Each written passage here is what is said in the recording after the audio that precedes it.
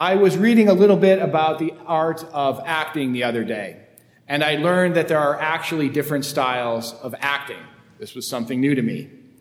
There is one style that is called method acting, which is where the actor tries to get in character as much as possible.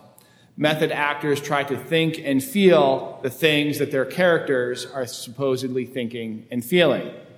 For example, if the script has the character as sleep-deprived, a method actor will actually go without sleep before shooting that scene. Or if it calls for him to be angry, he'll actually try to find something to make him mad. The other main school of acting is called character or classical acting. Here, the actor is simply focused on trying to perform the role. He very self-consciously focuses only on the external details of the performance. How he thinks or feels in relation to the character is irrelevant. Sir Laurence Olivier would be an example of the classical method. It's said that if you watch Sir Laurence prepare for a role, you'd see an interesting back and forth. At the first rehearsal, he would play his character, but he would be wildly over-exaggerated. Then the next rehearsal, he would be strangely subdued in comparison, almost underacting. The next rehearsal, he would be overdoing it again, and then back to underdoing it. Back and forth until for the actual filming or performance, he would hit the sweet spot and be brilliant. In today's gospel, Jesus speaks about the importance of humility. It's an important message for our time. We live in an era where humility is in short supply.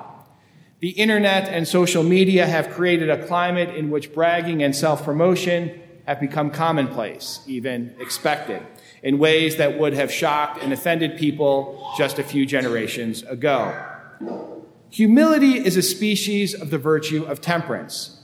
Temperance is that cardinal virtue that restrains us from pursuing inordinate desires. Humility, as an aspect of that, stops us from seeking honor and glory for ourselves in an inordinate way.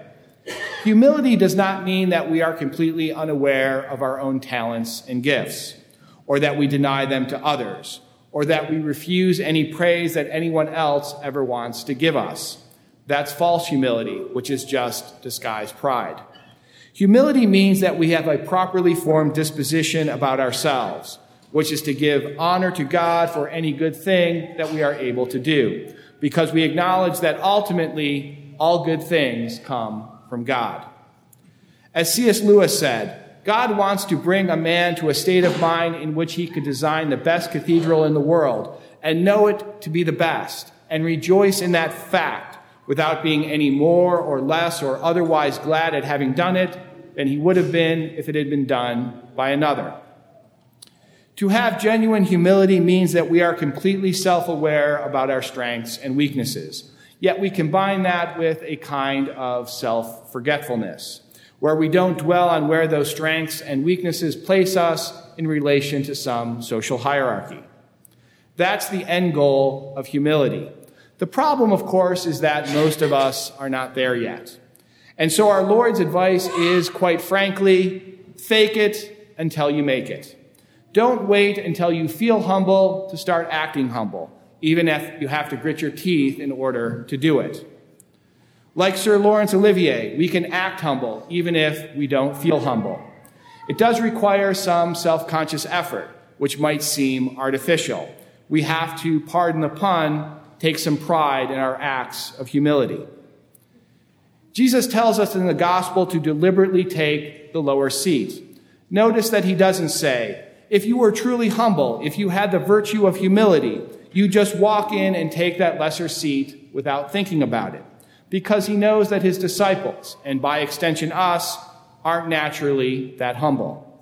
Similarly, he doesn't say, if you were really charitable, your first thought would be to invite the poor and the lonely to your dinner, not your friends and your family and your would-be friends on the A-list. Instead, he just tells them exactly what to do, regardless of how they feel about it. Take the lower seat, invite the poor, the crippled, the lame, and the blind. Because he knows that for most of us at the beginning, this kind of humility will take a kind of unhumble effort. That isn't a bad thing. As Aristotle taught, taking action is the high road to virtue. Human virtues, including humility, do not just magically develop in us. We have to work at them. This is true even of the theological virtues that we receive by grace in the sacraments. While we don't generate faith, hope, and love in ourselves, we do need to cooperate with God's grace in cultivating them to the fullest in our lives, even more so the other virtues. Our Lord even gives us an incentive for being humble. He says that if we take that lesser seat, the host will come to us and say, "My friend, move up to a higher position," and then we will enjoy the esteem of our company at the table. Or similarly, if we invite the poor rather than the rich into our homes, blessed indeed will you be because of their inability to repay you, for you will be repaid at the resurrection of the righteous. To posit a reward for being humble might seem a contradictory message, but we have to understand the metaphor that Jesus is using. The host who invites the man up to the higher seat is God. The one who will repay us at the resurrection is God. Wanting to be holy, wanting to be a saint even, if we properly understand what that entails, is not a failure of humility, because a genuine desire for sanctity is not an inordinate desire for glory among men. Rather, it seeks the glory that our Lord promises us if we simply abide in his word. And a further difference is that if we cultivate the virtue of humility, even with some deliberate effort, it will eventually become second nature to us. That's the way virtues work. Then the desire to seek the glories and honors of heaven will be subsumed to the love of God and our desire to simply be with him for eternity. We won't desire the glory of heaven so much as we will desire the love of God in heaven. Bruce Lee once said, "Acts of kindness are rarely without deliberation and thoughtfulness. Some artificiality, some posing and pretense is inseparable from anything that involves a limitation on our appetites and our desires."